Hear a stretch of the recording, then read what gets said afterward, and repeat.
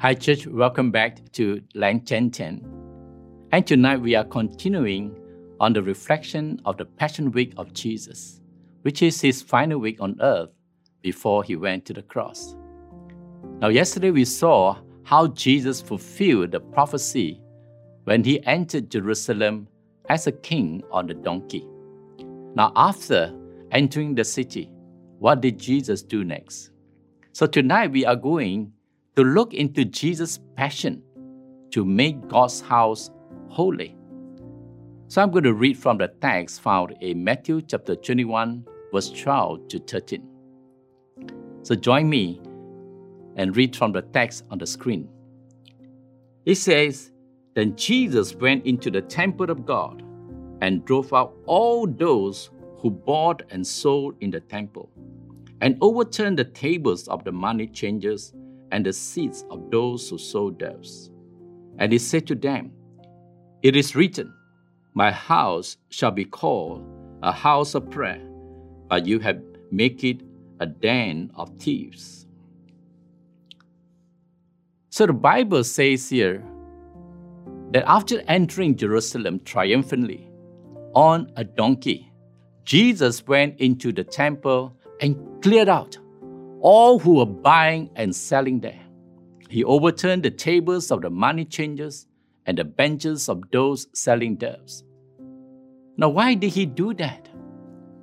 Logically thinking, the trading in the temple seems justifiable, for the people needed to bring sacrifices for their offerings and worship. So why do you think Jesus was so upset? In what way have these traders and money changers defiled the temple, which, with their commercial businesses and, by mocking God in the process? Now, Jesus' action was quoted on the Old Testament by prophet Jeremiah in chapter 7, verse 11. He says, "Don't you yourself admit that this temple, which bears my name, has become a den of thieves? Surely I will see all the evil going on there. I, the Lord, has spoken. In the day of Jeremiah, how has the temple become a den of thieves?" The people sinned against God in their double standard lifestyle. They compromised with idolatry worship and committed moral sins, yet they can find refuge in the house of God. For being, a Jew or a believer, then they have access into the temple. They have the right, dressing for the church. They speak the right words and will seek forgiveness by the burnt offering to cleanse them from divine judgment. But Jeremiah reprimanded the people by saying, the temple was not a place of hideout.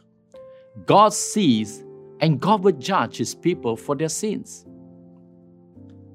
Have we let our faith become a den of thieves? Or have I compromised myself to live rightly?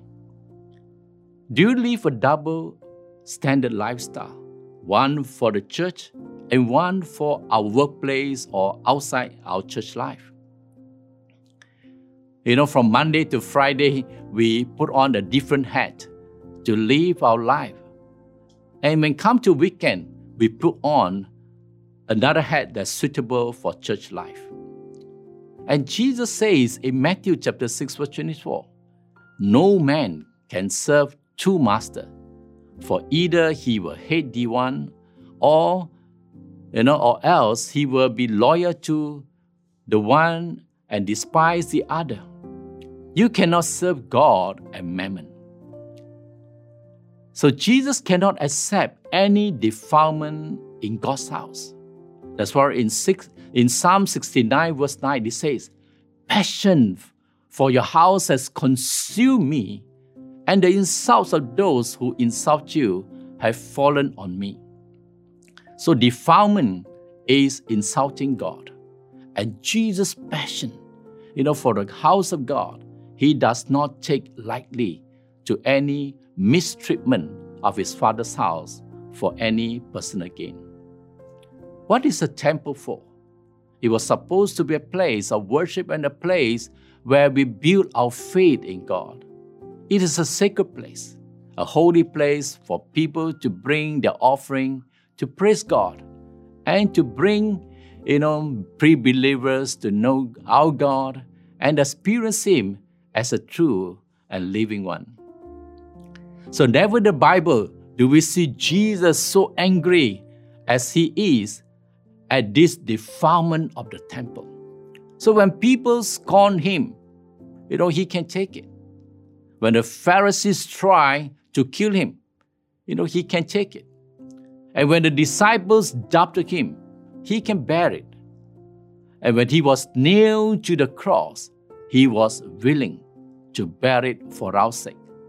But when people insult or defile God's house, He cannot take it. He cannot bear it. And that's how the psalm expresses his feeling that his passion for God's house burned in him. And any insult on the house of God, he will take it personally to stop it. Will you protect the house of God and treat the house of God with honor and respect? Now let's take a moment to reflect on the temple of God. Have we given our due respect and honor to Him? Let's pray. Lord Jesus, I humbly come before you to ask for your forgiveness for areas that I have taken you for granted and failed to do what you have asked me to do. Forgive me in areas that I compromised in my faith and hurt you with my pretense and my unfaithfulness. Holy Spirit, I submit myself to you that my action that defile the temple of God will be stopped. Help me, Lord, to build that righteous relationship with you as I open my heart to you to lead me to have that passion for your house in me. In Jesus' name we pray. Amen. So spend some time to go through the reflection questions with your family or self and spend some time praying as a family and one another. And good night, and I see you again tomorrow.